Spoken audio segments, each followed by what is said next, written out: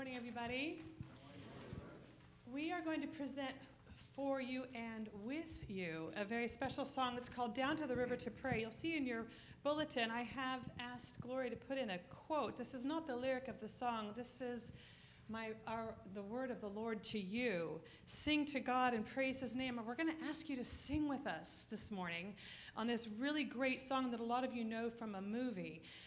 Down to the River Pray is, it goes, as I go down to the river to pray, studying about the good old way, and who shall wear the starry crown, good Lord, show me the way. Jean and I will sing the first verse about sisters. I have little visual aids. The second verse you say brothers, so I have a little B, okay?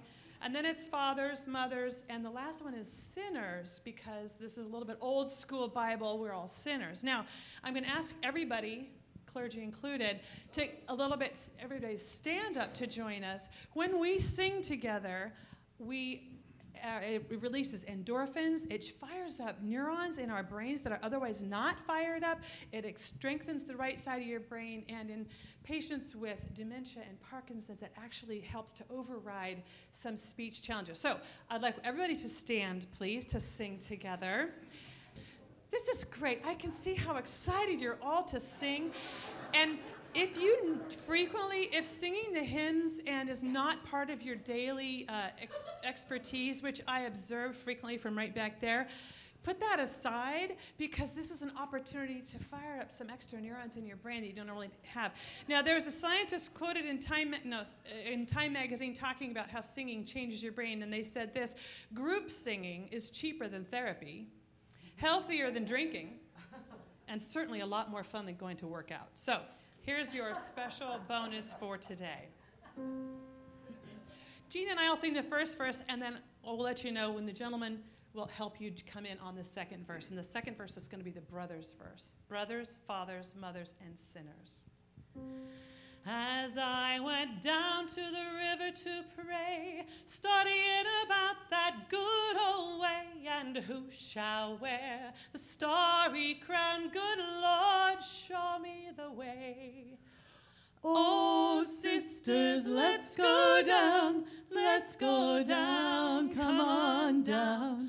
Oh, sisters, let's go down to the river to pray. Now it's your turn. As I went down to the river to pray, studying about that good old way, and who shall wear the starry crown, good Lord, show me the way. Sing it out. Oh, brothers, let's go down, come on down. Come on, brothers, let's go down to the river to pray.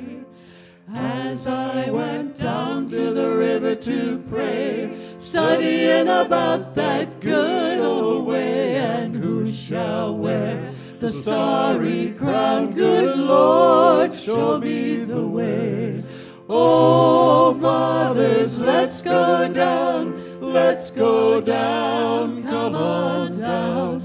Oh, fathers, let's go down to the river to pray. Come on now, by now you know it, you can sing. As I went down to the river to pray, studying about that good old way, and who shall wear the starry crown, good Lord, show me the way. This is the mothers. Oh, mothers, let's go down, won't you come on down? Oh, brothers, let's go down to the river to pray. As I went down to the river to pray, studying about that good old way, and who shall wear the starry crown, good Lord, show me the way. Oh, sinners, let's go down, won't you come on down?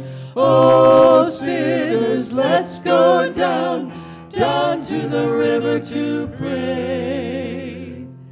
As I went down to the river to pray, studying about that good old way, and who shall wear the starry crown. Good Lord, show me the way. All right, now do you feel your brain enlivened? I think it is. Thank you for joining us. May we affirm our faith with joy and a willing spirit as we hear today's scripture. Our reading is from 1 Corinthians chapter 12, verses 4 through 7, 12 through 13, and 27. Now there are varieties of gifts, but the same Spirit. And there are varieties of services, but the same Lord. And there are varieties of activities, but it is the same God who activates all of them in every one. To each of us is given the manifestation of the Spirit for the common good. For just as the body is one and has many members, and all the members of the body, though many are one body, so it is with Christ. For in the one Spirit we were all baptized into one body, Jews and Greeks, slaves and free. And we were all made to think of one Spirit. Now you are the body of Christ, individually members of it. This is God's word for God's people. Thanks be to God.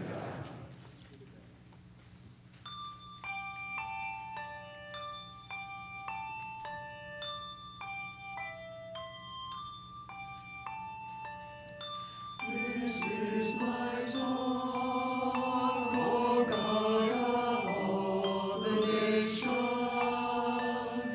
a song of peace for lands afar and wide. This is my home, the country where my heart is. Here are my hopes, my dreams, my holy shrine. But other hearts in other lands are beating with hopes and dreams as true and hard as mine. We are created children of God's love, sisters and brothers of God's only Son. Descend, O Holy Spirit, like a dove, into our hearts, that we may be as one with you, to whom we ever can, as one with Christ, our brother and our friend. We would be one in hatred of all wrong, one in our love of all things true and fair, one with our joy that breaks forth into song, one with our pain that finds its way to bear, one in the blood that makes your children free to follow truth and serve you faithfully. This is my prayer, O Lord of all earth's kingdoms. Your kingdom come, on earth your will be done. Let Christ be lifted up till all shall serve Him, and hearts united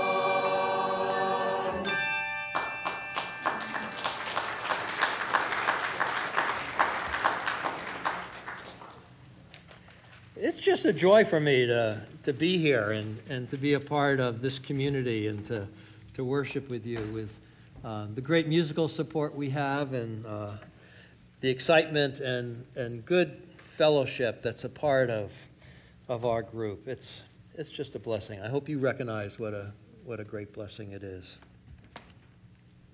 So I think other people would appreciate the blessing of this place, and so having a series of sermons on what's up with people not coming to church. Or maybe I said the other way is, what might be some of the great added values that come to people's lives by coming to church? And is there a way that we can share that with folk who are not here? I hope there is.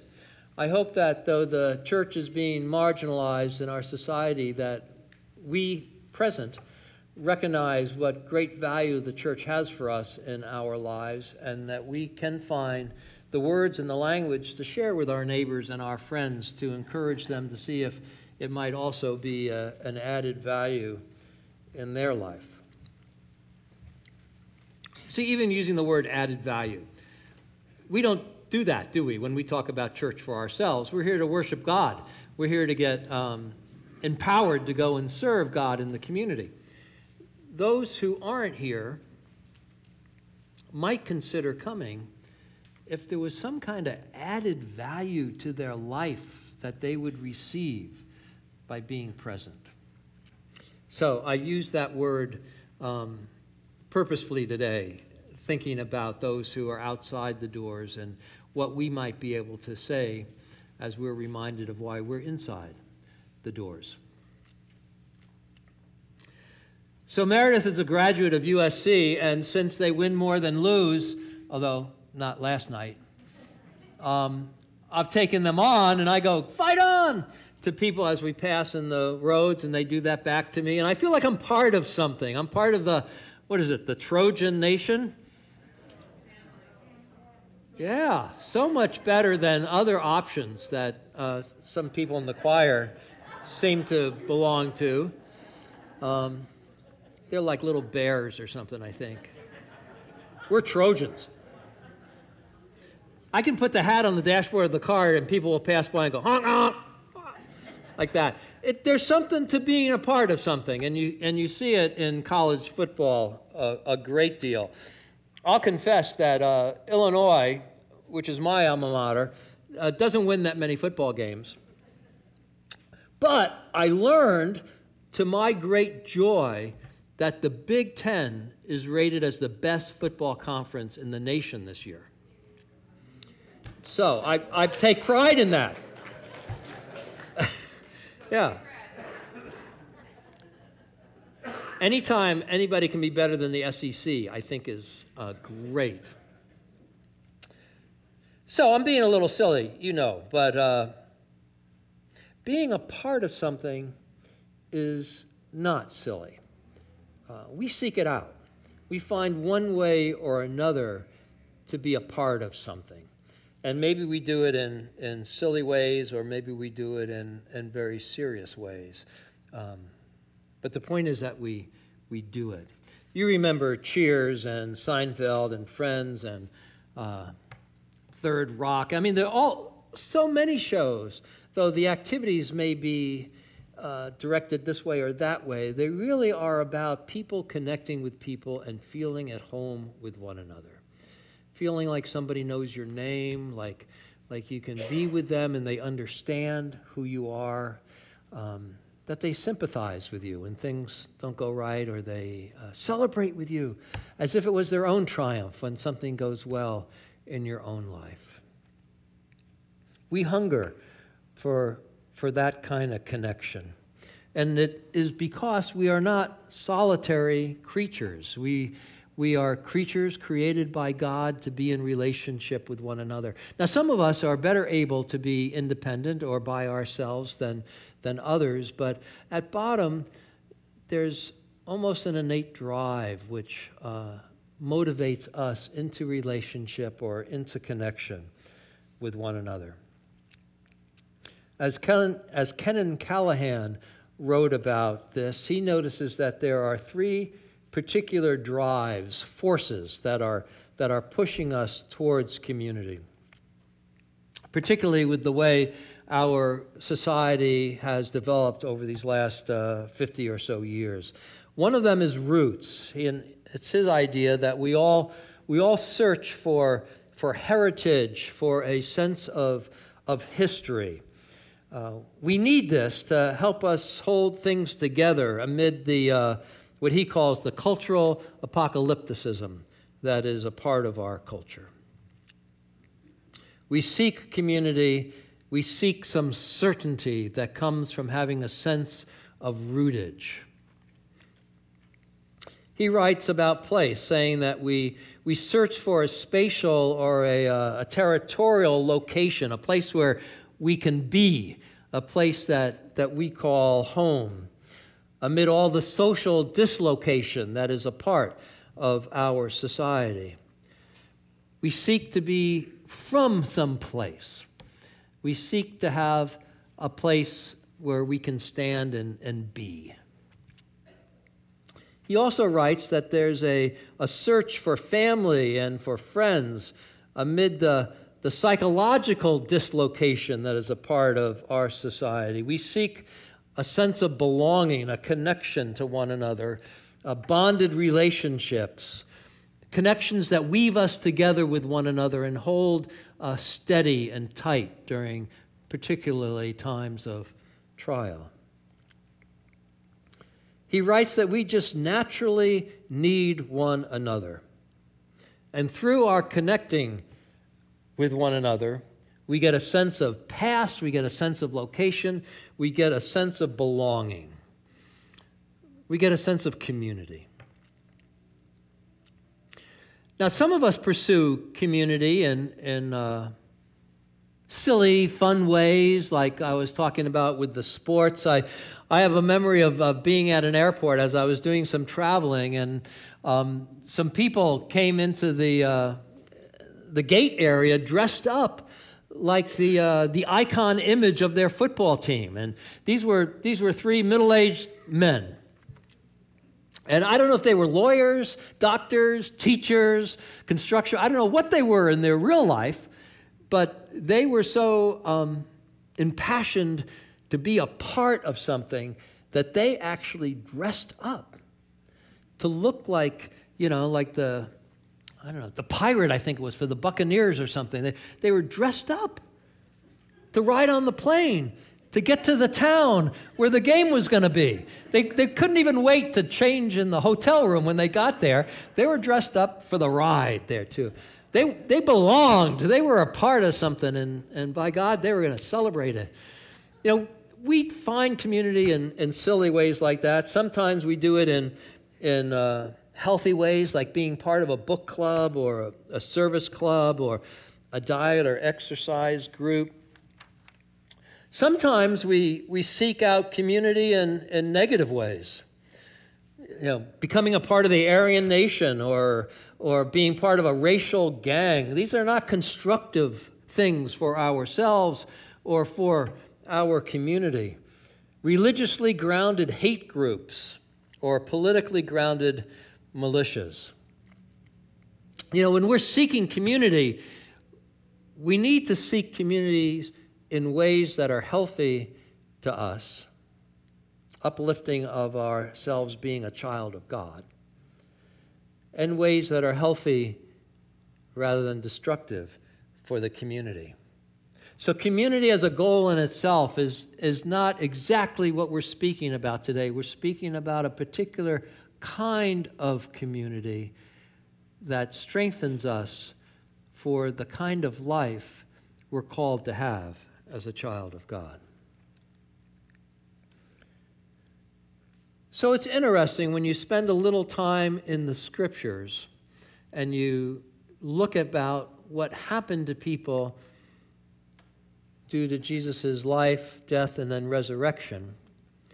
You see transformed lives. You see people who have become something new, been born anew into a type of person, into a type of life.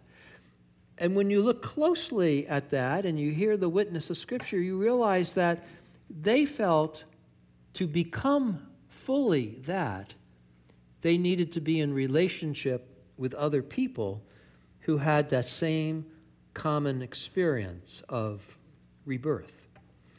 You read Acts, and you don't hear the witness made that they were transformed and then went home and hung out by themselves. It doesn't say that. It says they had that experience and they got together with others who had that experience, and they met and they sang together, they ate together, they listened to Scripture, they read Scripture and studied it together. Faith was a community activity, not an individual activity. And the being strengthened in that faith was something that we early Christians, together with one another. We read about, you heard read this morning from Paul, how his understanding was that through our belief in Christ, our gathering together with one another, we became the ongoing manifestation of the body of Christ through time. And that God gifted each one of us through that experience of faith to bring something to the table, to the group, to the community, our gifts, and to benefit from the others around us who brought different gifts to the community. And we had those gifts, and we shared those gifts for the good of the whole, for the good of the body of Christ. Not to glorify ourselves, but to help spread God's glory to others. The Bible is clear that faith is a community activity, that we don't go it alone.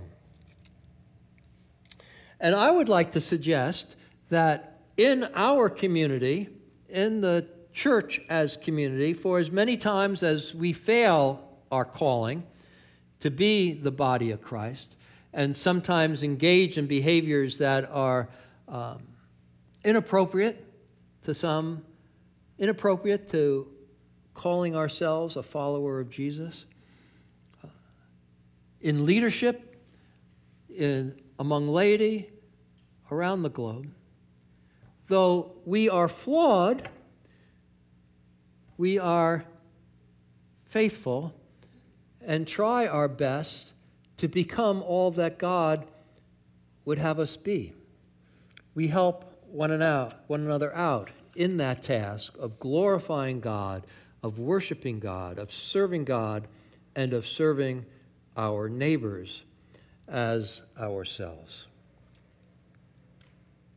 Community helps to bind our wounds, helps to strengthen our spirit, helps to keep us on track to the greater good that we're supposed to be about, which is sharing God's light to an ever-increasing, darkening world.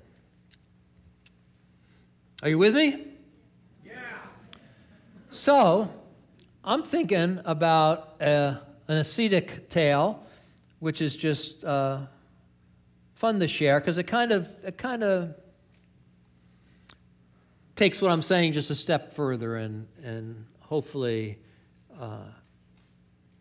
hammers it home. So the rabbis with a group of his students, and he asked them, well, how is it that we know, how can we determine the hour of dawn? How can we determine the hour of dawn? When night ends and day begins. And so one really sharp student, of course you have one or two of them in a group like this, immediately, choose me. And the rabbi says, yes. And the student says, I know when it is. It is when, from a distance, you can distinguish between a dog and a sheep. That's when dawn is. And the rabbi goes, no. Then, me.